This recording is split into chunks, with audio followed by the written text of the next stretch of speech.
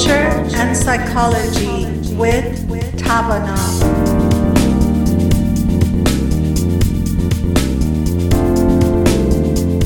A very warm hello to our Radio Bomb listeners. Once again, I'm sitting with Dr. Alex Andrade and Dr. Daniel Rockers, two of my friends and colleagues from Tavana organization. Today, as we were talking, Dr. Rockers was sharing a story about yesterday's visit to the farm, and we decided to talk about anxiety, fear. Sometimes anxiety is good when you're testing or when you're, studying, but sometimes anxiety could be negative. The fear is all a general topic to talk about, but we have different types of fears.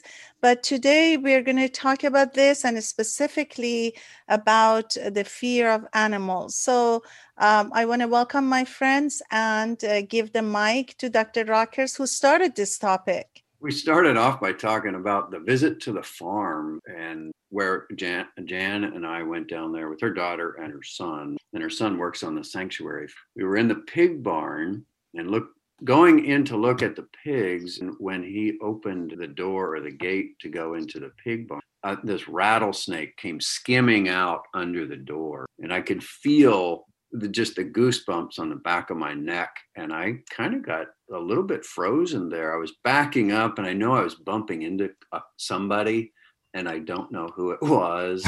Somebody in the group, but it was almost like it was without regard to where anybody else was. I was, oh my. So anyway, almost paralyzing. And then later after I could tell my heart was pounding really hard inside. The same kind of feeling that I get if I am going to raise my hand in a group, a question, or just right before going up to speak to a group, that sort of a thing. Do you guys have the same experience? Don't we all get that when we are trying to talk in a group? I think it's just natural. I don't know if there's anyone who doesn't have this feeling, the fear that you're raising your hand in front of the group to ask a question, or the thought of if a snake is going to be in my room or where I am. I think we all at one time in our life had faced this or have been experienced it. So as you were explaining, Dr. Rockers, I was just thinking, oh my gosh, what would I have done if I was there seeing a rattlesnake coming out of the room? So how about you, Dr. Andrade? I feel like there's certain animals and certain situations that spark kind of a natural fear reaction. I think snakes is one of them for a lot of people, spiders, heights.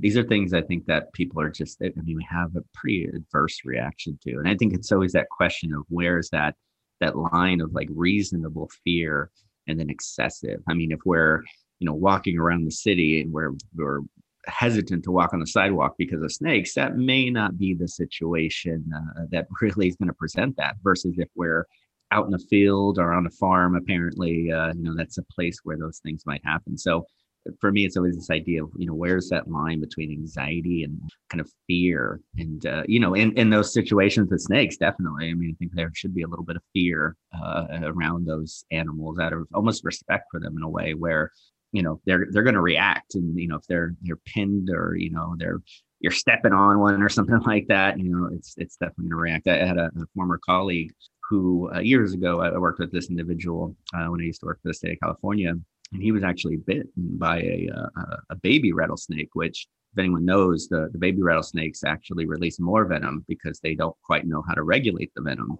And he had he got bit on the thumb, and he had some serious long-term injuries and some even neurological issues because of it.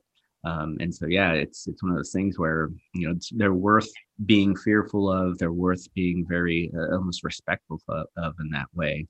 Yeah, you don't want to mess around with them. I think it's going on what you said, Alex. I think there is like an instinctual recognition that affects us very deeply. It's not so much a conscious thing. It's just this animal recognition that we all have. And it's like something deep inside instinctively reacts and says, that's dangerous. Don't mess with that thing. I agree. You better respect them. It's bad. Things can happen. There are all sorts of phobia. Talking about that, not specifically the animals, there are all sorts of phobia.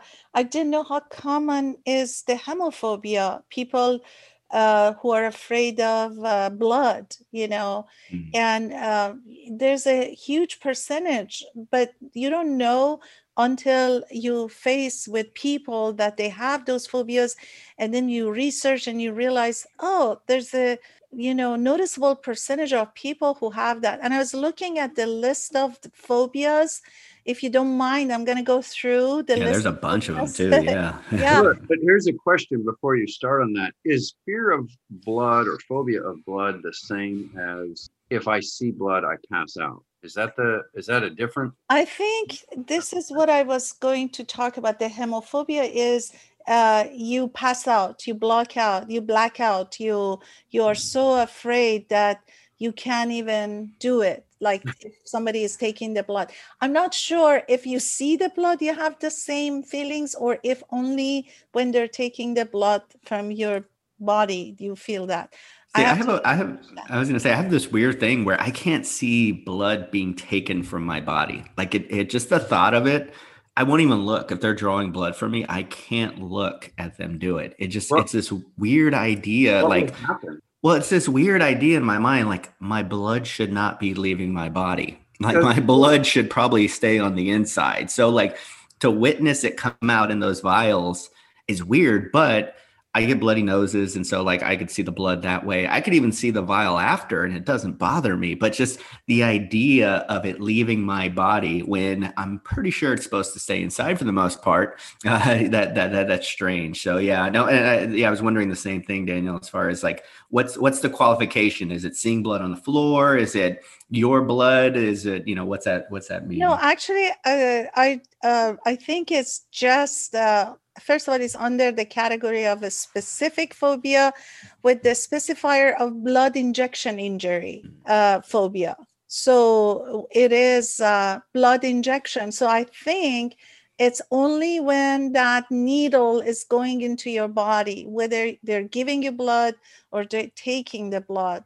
So basically, I might have a phobia. That's awesome. Alex, you got hemophobia. All right. I got a phobia. Let's diagnose me. Perfect. Yeah. So it's interesting. Like we have autophobia, fear of isolation, allelophobia, fear of imperfection, and astrophobia, fear of thunder and lightning, arachnophobia, fear of spiders and other insects or animals, such as zoophobia. So it's interesting, all these other phobias we have. I think we have in the list about 15 or 20 specific phobias. Well, is phobia considered, is the definition an irrational fear, or is it an instinctual fear, or is it that it's a paralyzing fear? Or am I asking too many questions here? I have a fear of questions. It's being triggered.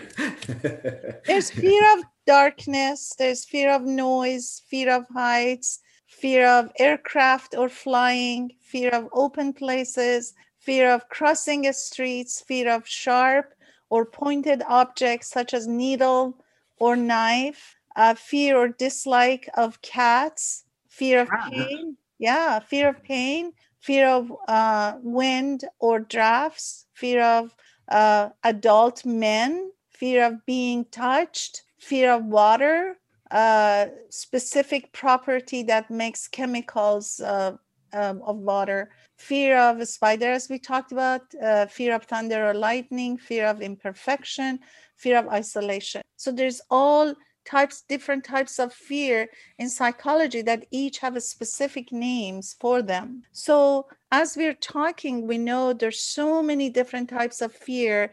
So if our listeners have any of these types of fears, they need to know that they're one of the ones who have this fear. It's not something that is specific to just one person. Basically, we can get to the nitty gritty to see how many percentage of people have this or that.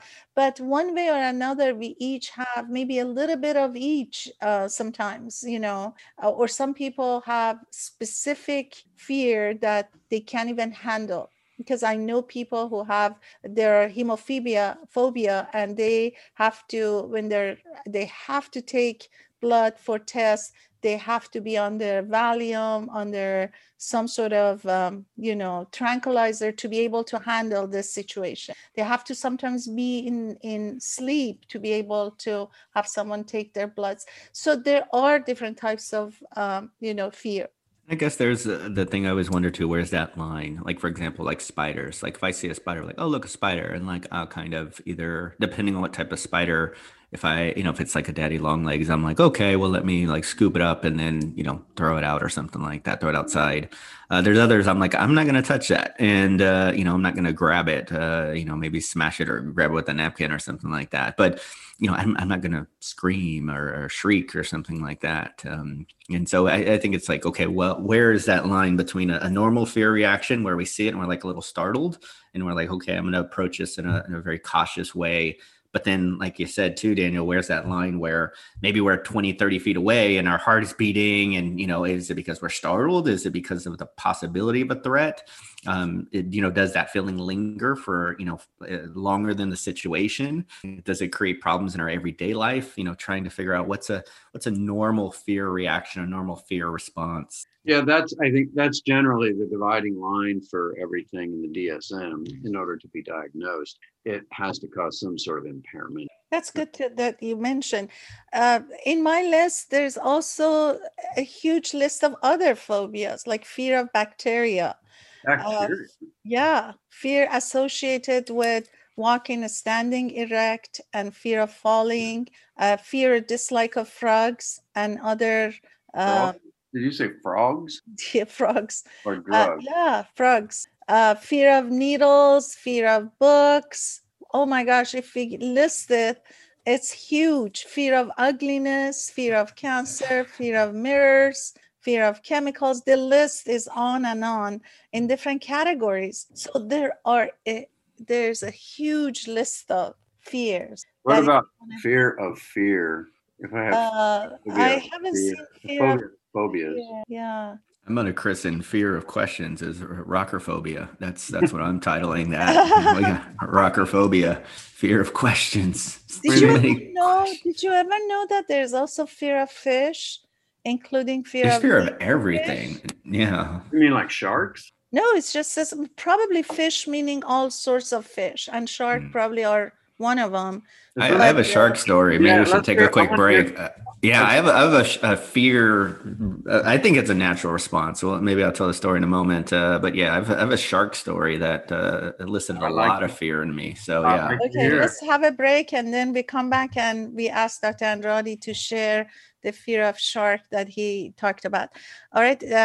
شنوندگان عزیز رادیو بامداد، اگه تازه صدای ما رو میشنوین از رادیو بامداد که به زبان انگلیسی صحبت میکنیم، من به همراه 2 تن از روانشناسان با سابقه، به خصوص دکتر راکرز که سالیان سال در این زمینه فعالیت داشته، دکتر اندرادی که همینطور سالها در زمینه روانشناسی کار کرده، ما روزهای شنبه و شنبه با هم برنامه روانشناسی رو اجرا میکنیم در رادیو بامداد. امروز داریم راجع به ترس‌های مختلف و داستان رو از اینجا شروع کردیم که دکتر راکرز تعریف کردن که رفته بودن فارم و یه سنیک دیدن، رادل سنیک، و داشتیم راجع به ترس‌های مختلف صحبت می‌کردیم. اگر تازه صدای ما رو شنیدین از رادیو بامداد، خواهش می‌کنم کسانی که میتونن از این برنامه بهره‌ای ببرن دعوتشون کنین به برنامه ما توجه کنن. ما یه بریک کوتاه می‌گیریم، برمیگردیم و در خدمتتون هستیم.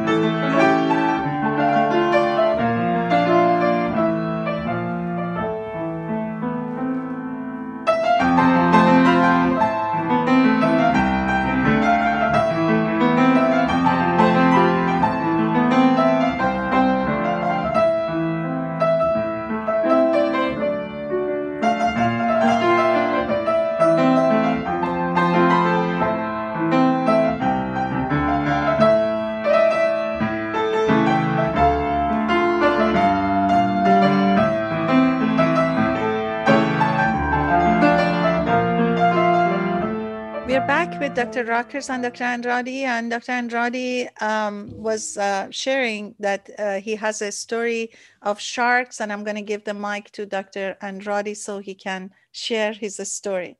Well, in thinking of, normal fear reactions, I guess this is wanting to share this story.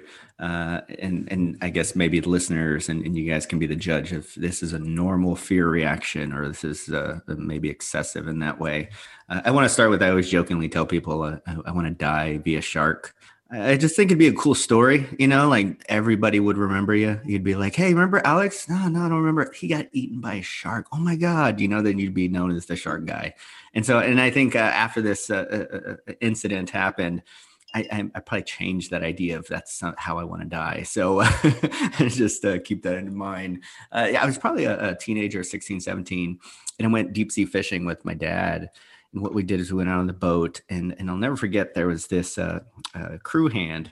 There was this woman, and she had these very muscular, very red hands. They were like these crab hands. It was so amazing to see her just, be on the boat and, throwing things around and, grabbing the fish and just, she was in her element. Well, as we're out there fishing, we're all, casting our lines and people are, catching different things. And this one guy catches a shark, and it's a good sized shark. It's probably 6 feet, 6.5 feet. It wasn't huge as far as girth, but it was a good sized shark. And so she got it on board, and without hesitation, she gets this baton and she just starts wailing on this shark and just beats the hell out of it. And because you have to, I guess that was the thing, this is how you subdue a shark, and at that age, I had no idea. She definitely knew what she was doing. So she's the alpha here. Yeah, she subdues this shark, and in the middle of the back of the boat, there's this a kind of wooden, tall water pit. It's probably about 4 feet tall, probably 3 by 3 as far as width and height. And she throws a shark in there, and it's kind of dark, kind of murky. You can't really see what's going on in there. And at some point, I'm looking at it again as a teenager, and I see these little circles kind of start popping up, and they look like marbles almost. And on them, there's these little things that are swimming around. They look like tadpoles almost. Well, the shark was pregnant, and there's all these little baby sharks that were, kind of coming out. So it's so interesting. I know this sounds horrible. It gets a little better if there's a lot of fear. And you go fishing, you're going to catch sharks, and you don't know if they're pregnant. And so, yeah, but the lady, she didn't just murder the babies either. She, I can't remember if she threw them in the ocean or what. I don't know if that was going to help them or not, but yeah. So as we're getting near the shore, this woman is like, oh, okay, I'm going to, take the shark out. We're going to, kind of start cutting it up. So that way you get the meat all ready and everything like that. It's part of her job to be able to do all that. So she gets the shark out, and we're all around, we're kind of checking it out.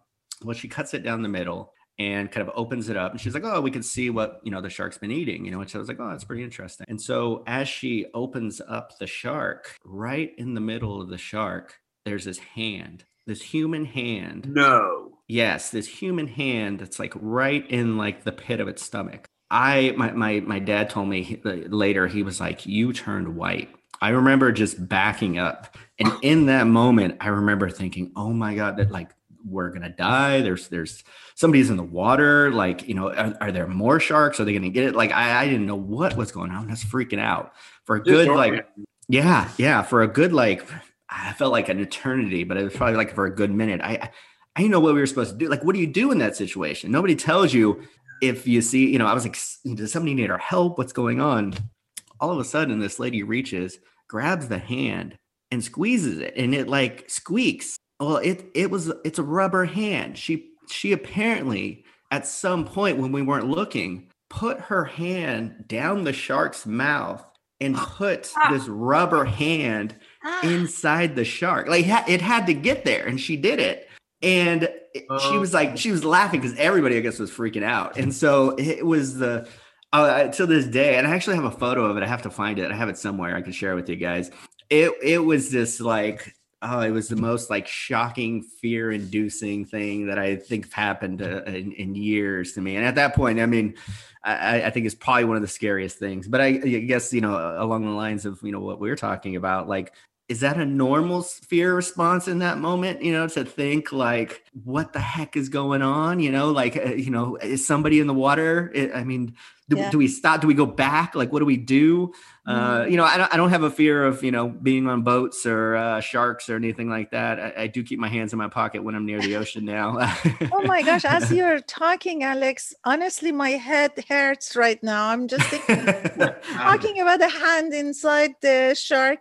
And that reminded me of something else as you're talking. I had an eye doctor who was a sweet, sweet man. And we connected so well. Every time I was there, we were talking about our kids. He had 3 kids and the kids were same age as my kids. We always talked when I was there. And for 30 years almost, I was going to this doctor. Yeah. And one night my son called me and said, Mom, I think it was your doctor on news that he was on vacation in Florida and a shark killed him. And my heart dropped and I opened the news and yes, he was the one. And it just made my heart drop because he was just retired. And he went for vacation with the kids and his wife. And it was just like probably a month after his vacation. And he was always talking about his vacation. They're going to go to Florida. They're going to go doing all sorts of things in Florida. And boom, a shark killed this guy. And now as you were talking, that's my only fear. Seriously. No. So bad. Oh, wow. That right there, I thought, oh my gosh, this is huge. How could a person lose his life like this? This is really crazy. That's in post-traumatic stress, it's there is that aspect of vicarious trauma where if you hear about somebody do something that can traumatize. Sure. Yeah. I mean, and I'm sure if we dig into our memories, there's always memories.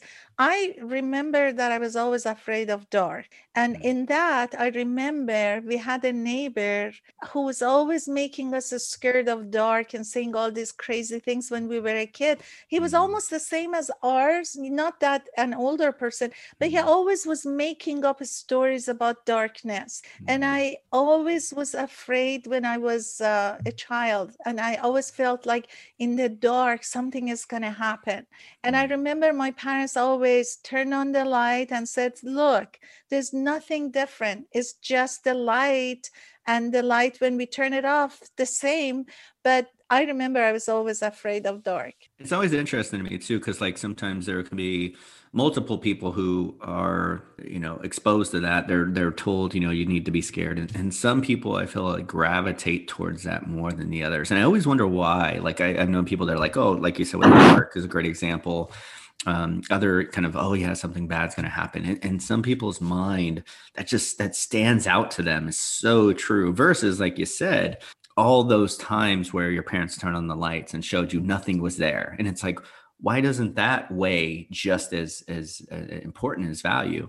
Like there's plenty of times you've seen nothing happen versus maybe a few times where you didn't know. And I think a lot of times it's that unknown or that uncertainty or what could happen that really fuels that fear for a lot of people. It reminds me of this saying where, and I'm probably going to butcher it, but there's this idea that, this person has this rock and they're like, yeah, I have this rock and this rock keeps away tigers. And the person is like, what are you talking about? Like, there's no tigers here. And then the person says, yeah, exactly. And it's like, okay, well, by that logic, which can still be faulty, those things work. So it's like, how do you say that, yes, there isn't anything to fear here, where it's like, well, yeah, you don't know though. You don't know. Well, I think it could be another aspect. I think it could be an instinctual, like psychological. I think there is a physiological instinct, snakes and spiders. And that's that without thinking, just the sight of it, feel it, an instinctive reaction. I believe there is also an instinctive reaction to dark psychologically talked about. I believe that thing. It is kind of like a misperception, misappropriate. As consciousness develops, when we're very young, our conscious is very less part, and the unconscious mind or unconscious is often represents unlight. And I suspect that as kids, what we're experiencing is that fear talks about, or Eric knows who's written all stuff, but it's that fear of the developing conscious. So it's probably mapped on because it's universal. Yeah. That reminds me, I was talking to a friend, they have this, they shared with me, they came across this idea kind of related to that, this universal, but instead of a fear, it's universal interest. It's so interesting how little kids, both boys and girls, are fascinated by certain things such as like dinosaurs and like these construction vehicles. And they're these big things that for some reason they really, they really like. I was with a friend of mine, a good friend of mine in Chicago a couple weeks ago, and her son and her daughter and her husband. And we were walking down the street and they were doing some construction as they're always doing over there. And there was this like tractor bulldozer kind of looking vehicle. And this little boy, God, how old is Jaden? He's like 3 or something like that.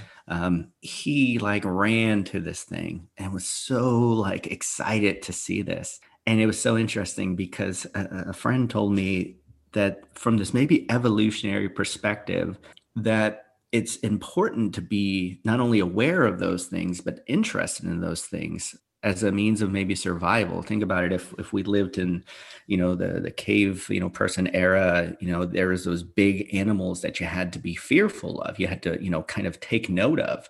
And so, there can be this, I'm aware of it, maybe even so I'm interested in it, where it's like, oh, wow, look at that. Versus, sometimes you don't see kids as interested in these really tiny, small things. They're not as interested in, very miniature things. It's these big things, these dinosaurs, these trucks that really intrigue them.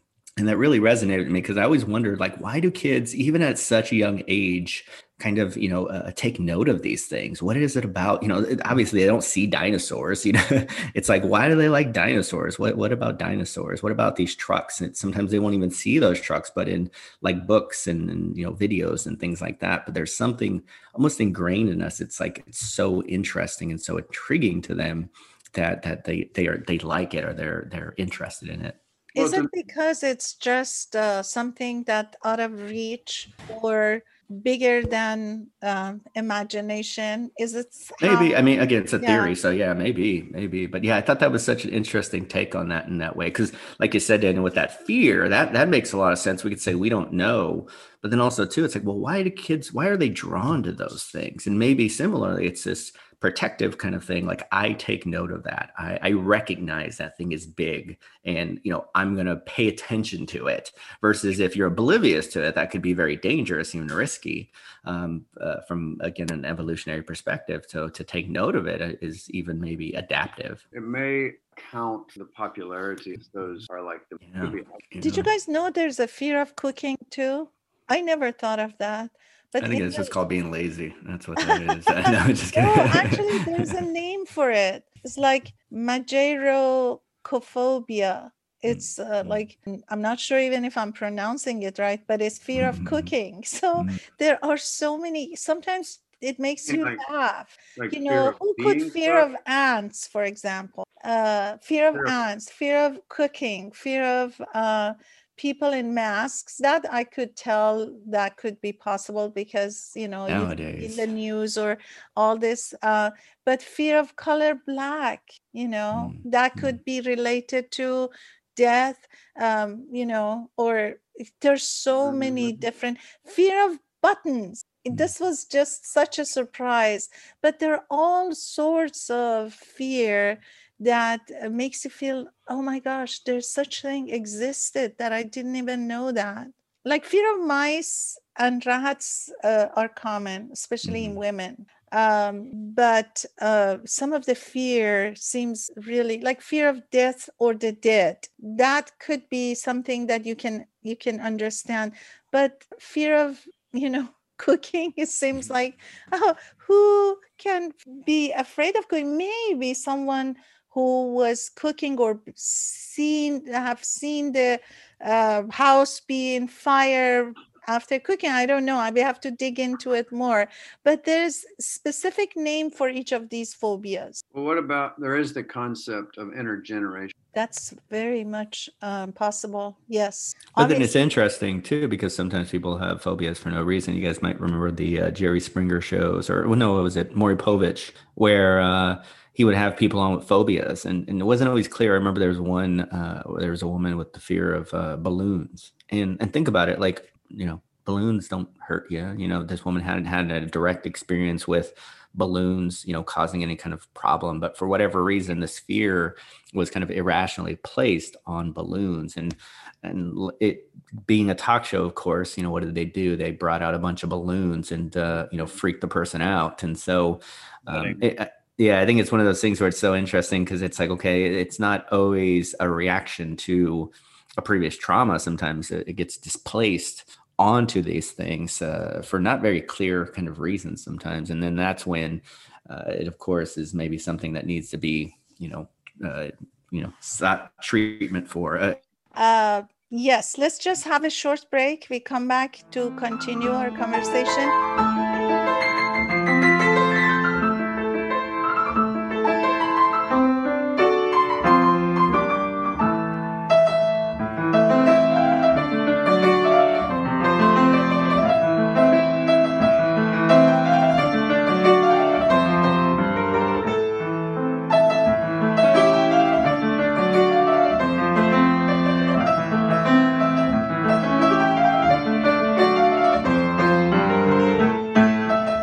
شنوندگان عزیز رادیو بامداد، اگر با ما هستید و صدای ما رو به زبان انگلیسی میشنوین، ما روزهای شنبه و یه شنبه از ساعت 12 تا 1 بعد از ظهر با همکارانم دکتر راکرز و دکتر اندرادی در خدمتتون هستیم. به زبان انگلیسی صحبت‌های روانشناسی داریم و حتی کالچرال، برای اینکه کالچر و روانشناسی خیلی به هم بستگی داره.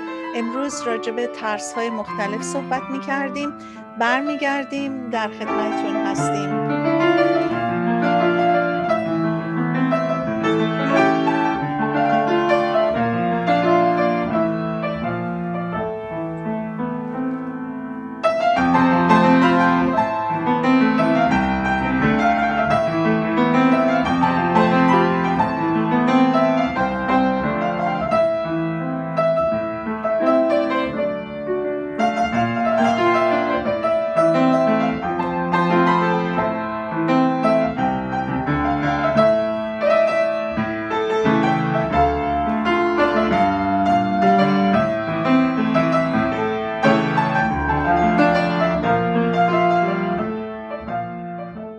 We're back with Dr. Rockers and Dr. Andrade, and we are continuing our conversation about different types of fears.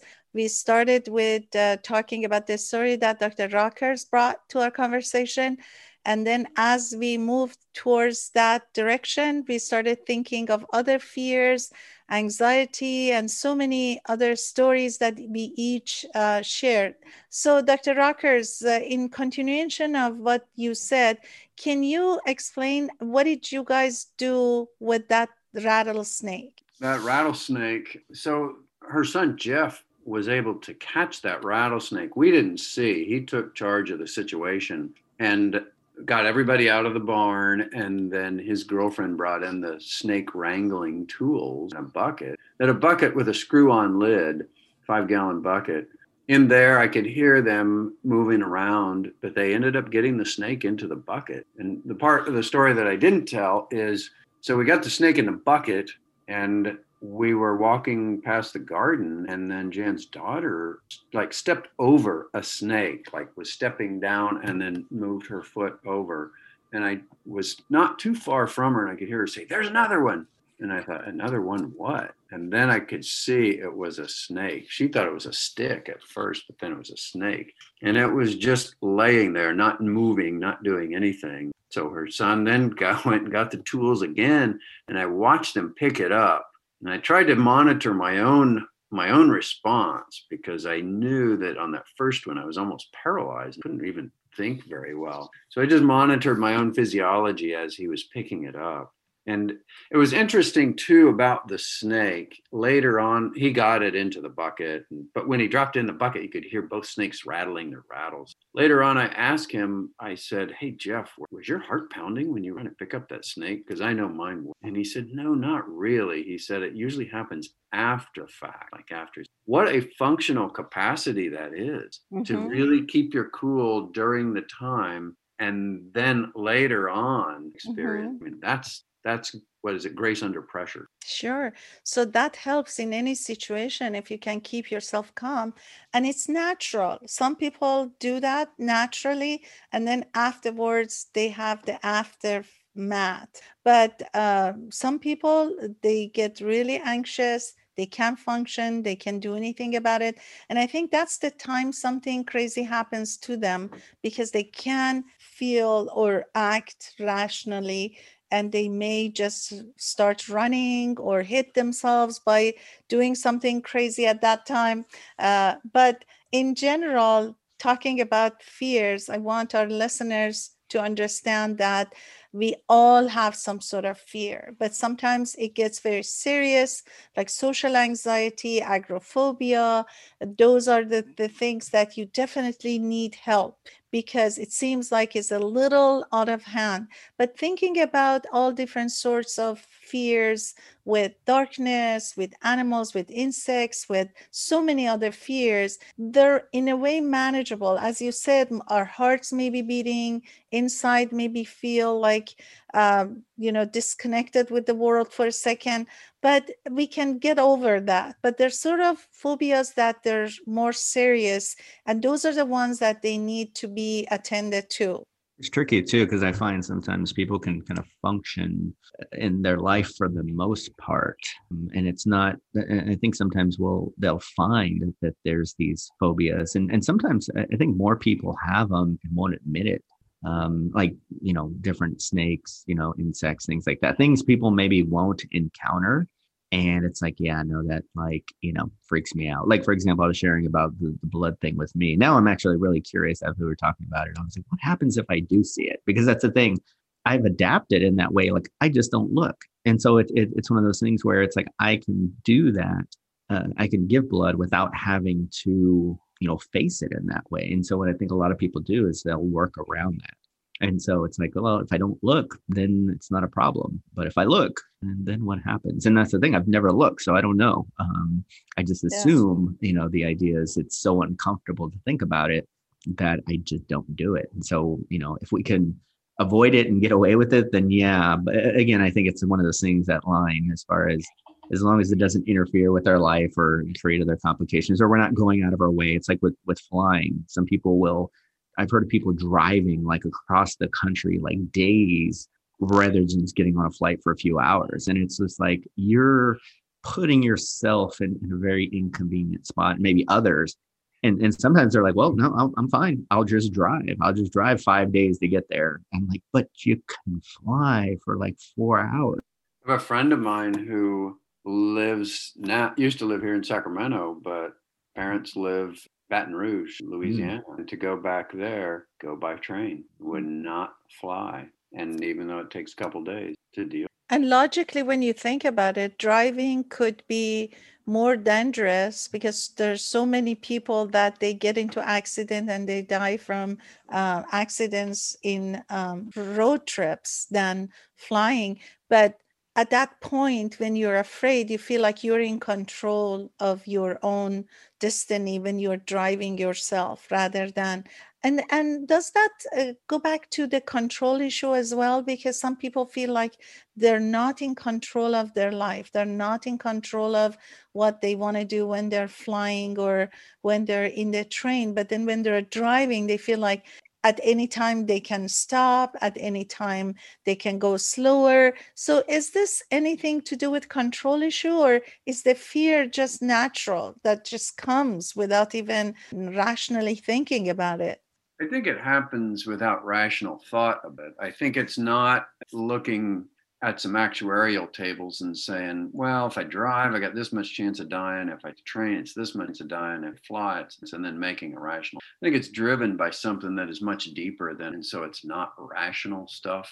it erupts from deep within. Mhm. Like, and another point, Alex, to what you were saying too, and now it's left my mind. I have a fear of remembering, so I couldn't remember. As long as it's not as bad as rockerphobia, and so. But I've got more questions, so I don't worry. What? Oh no, what I was going to say is sometimes it's not that people don't reveal it; it's that people don't even know they have it.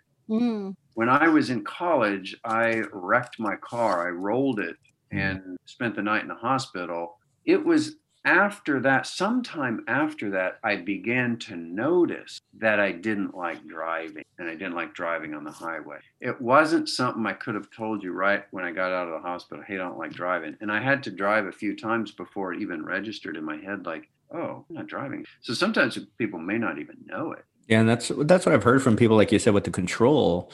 As people are talking about their fear of flights, and they'll say, "Oh yeah, if I could drive the plane, I'd be okay." And it's not even a rational, logical thought. Obviously, they don't have to fly a plane, but they just say out loud, kind of finding themselves saying, "Excuse me, it's about control. Like if I could be in control." Mhm. And I think that sometimes is a starting point to recognize we're telling ourselves, maybe on this very subconscious level, that we're not in control. And when we're not in control, that something bad is going to happen. And I always like to remind people we're not in control so much of our life, but we accept it. We tolerate it. We even accept it. It's sometimes nice not to be in control. And so recognizing that we're putting this expectation that we need to be in control. It's like I sometimes remind people, how much control do we need to have?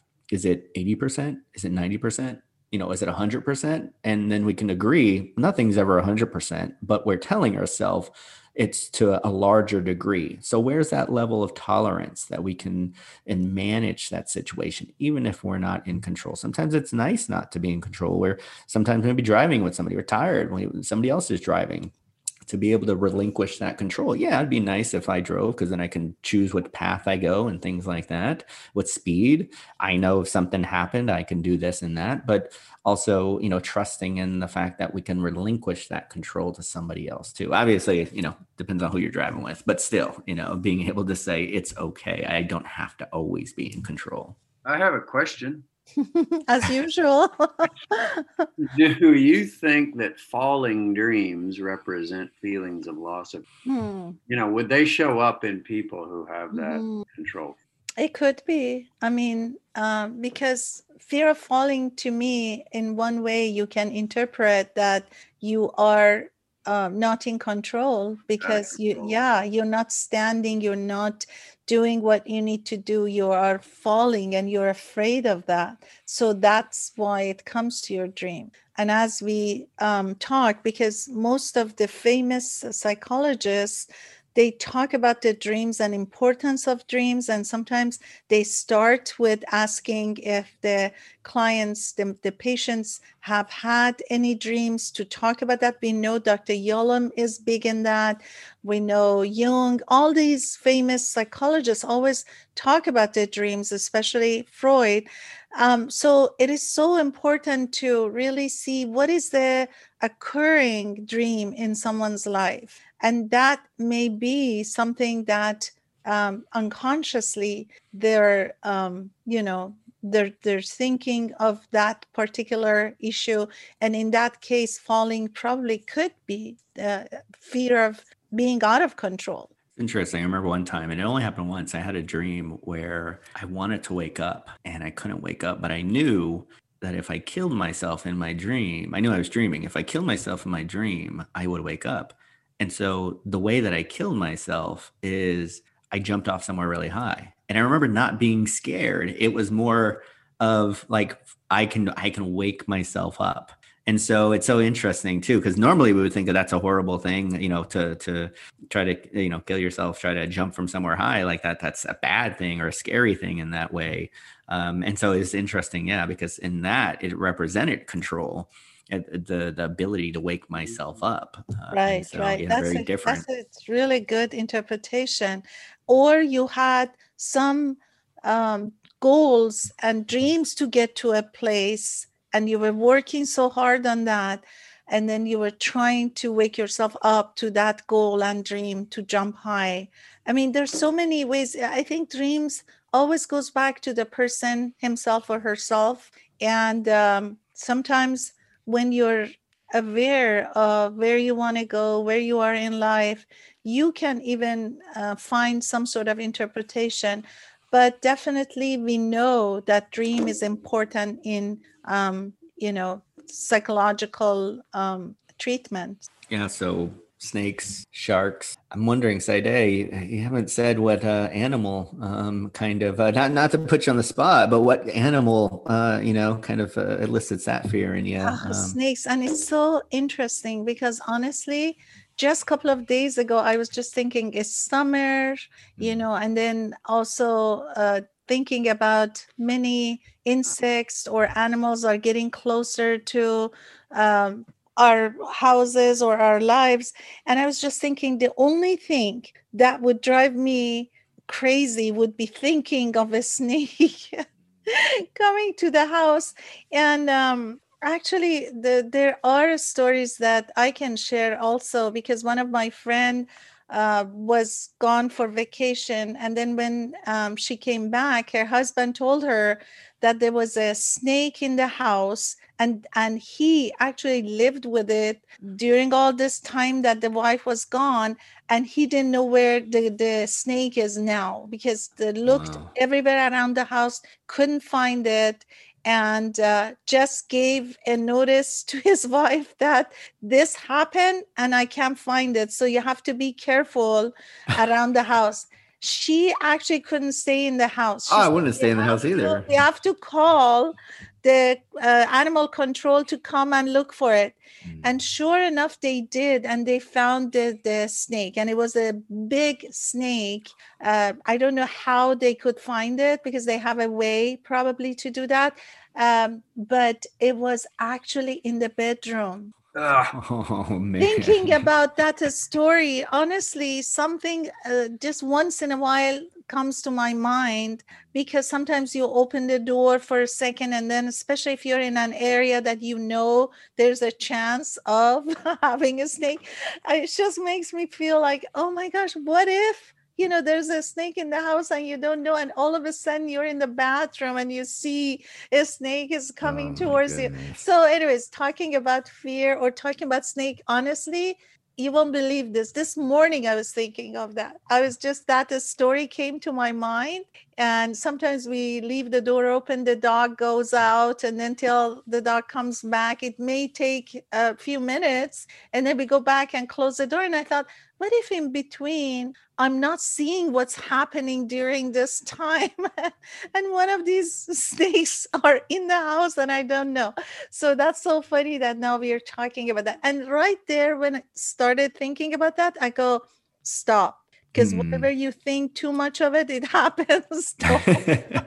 Last year, I went through a period of probably 3 months where I had this irrational fear that when I would go downstairs, I'm going to see this big snake on the floor down. And I do not know where that fear came from or was about. Very clear. Yeah. So we're never going to watch Snakes on a Plane together, the Samuel Jackson movie. We're never going to watch that movie together. Does it seem that everybody is afraid of snakes? I think so, because I haven't seen anybody to say they're not afraid of a snake. No, people have pet snakes. My brother used to have pet snakes, and I mean, I never handled them, but yeah, he would handle them, and yeah, he was fine with them. He liked feeding them and watching them, and yeah, I mean, I had them in his room. Yeah, some people, really like them and enjoy them in that way. I mean, I think there's probably a level of respect that goes with it too. Obviously, depending on the type of snake. I don't think people have maybe rattlesnakes for pets. I don't think so. I think it'd probably be way too dangerous. But yeah, I mean, some snakes, aren't lethal, and yeah, people have them as pets. So yeah, I'm not one of those persons, but yeah, but also we know that so many people are afraid of snakes. There are very few maybe, but there's so many clips from especially India and some other parts of the world, that you see the kids are playing with the snake. And there was a clip I was watching. There was a huge, heavy, wide snake that these two little kids were trying to get this snake. And then finally they put the snake around their neck, and they were riding a bike, and they were taking the snake somewhere. I don't know what they wanted to do with it. Probably the skin was, expensive. And that clip was just such an amazing scenes to see and witness, that these two little kids, honestly, it was so heavy that they couldn't even pick the snake, and they were finally could get them. And from the tail, they were putting it around their neck. And then the other person was also put the head around the part of the body so they can ride the bike.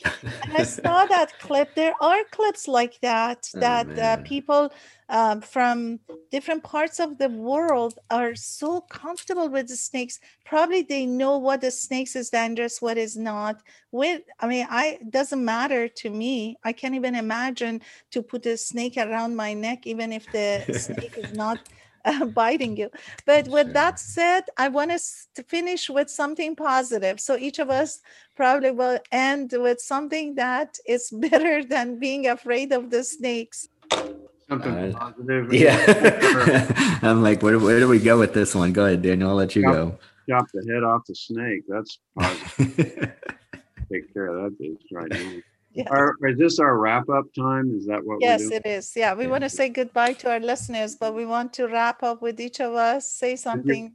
All right. If you want to overcome your phobia or your fear, say small steps are the best way. You have to face it, but you have to want to. Can I just echo what you said? Just I agree with you. Yeah. No, I mean, yeah. It's about chopping the head off. Chop the head off of the snake. Yeah. No, I think it's about respect too, and those things that we fear. And I think it's always worth kind of reflecting and examining them. And we don't always have to talk about them with a professional necessarily, but even just kind of saying out loud, what about that, kind of elicits fear in us. And I find sometimes we'll find that there can be some basis for that, but then there may also be some things that aren't so rational in that way. And so trying to reflect and examine what our fear, the basis of it, versus just, going with it, just saying, well, I can't do this, or, that brings fear in me. Well, why? Let's examine that a little bit versus letting that fear rule you and control you. And I want to say there's so much capability and ability in each of us that we can use it positively. So just bring that, because we all have faced with situations that it could go either way, good or bad, or our behavior could go good or bad. So there are so much potential. There's so much potential in each of us that we can think logically, we can think rationally. So don't let go of that capability and ability that you have. And think always that you can do it, you can handle it. So don't let the fear takes you. And if you have a little fear, we all do have that. We have to just think logically, and we have to try to put our mind into better scenarios so that we can get rid of that negative feeling or negative thoughts. With that, I want to say goodbye to our listeners and thank my colleagues, Dr. Rockers and Dr. Andrade. We're going to come back tomorrow, and we are going to converse about another cultural, psychological, or current issue.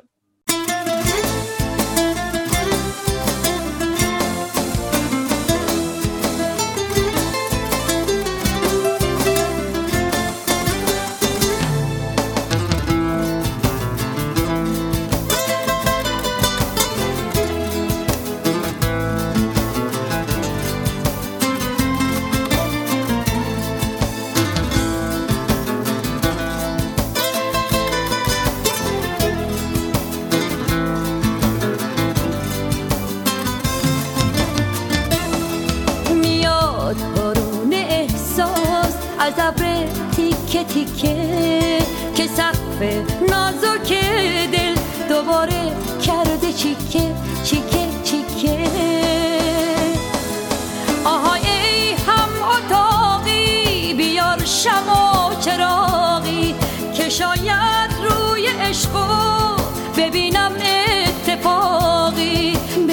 خورشید چشمام اسیر این چراغه. تموم خواسته ما همین یک اتفاقه. میاد بارون احساس از ابر تیکه تیکه که سقف نازک دل دوباره کرده چیکه چیکه چیکه. به گل حاجت نداره گل و ننداز تو راهم که یک باغ گل ناز شکفته تو نگاهم. چشام تو چشمت انگار گل نرگس تو آبه. به این گلدون زیبا بذار آفتاب بتابه.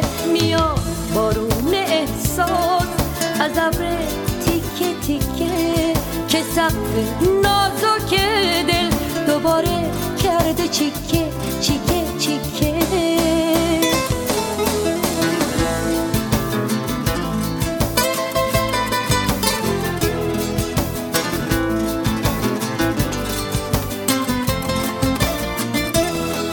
آهای تشنه چقدر ابر دلم داره بهونت داره عشق میچیکه از نفس خیسم رو گونت. آهای تشنه همه بارون احساسم از آنت. عجب دریا دلی هستم تو شوق بی کرانت. میاد بارون احساس از ابر تیکه تیکه که سقف نازک دل دوباره کرده چیکه چیکه چیکه. آهای ای هم اتاقی بیار شمع و چراغی که شاید روی عشقو ببینم اتفاقی. ببین خورشید چشمام اسیر این چراغه. تموم خواسته ما همین یک اتفاقه.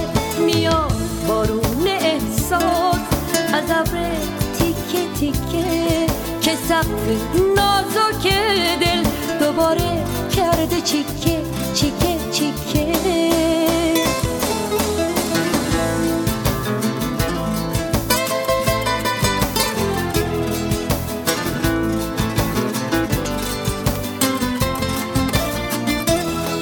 آهای تشنه چقدر ابر دلم داره بهونت داره عشق میچیکه از نفس خیسم رو گونت. آهای تشنه همه بارون احساسم از آنت. عجب دریا دلی هستم تو شوق بی کرانت. میاد بارون احساس از ابر تیکه تیکه که سقف نازک دل دوباره کرده چیکه چیکه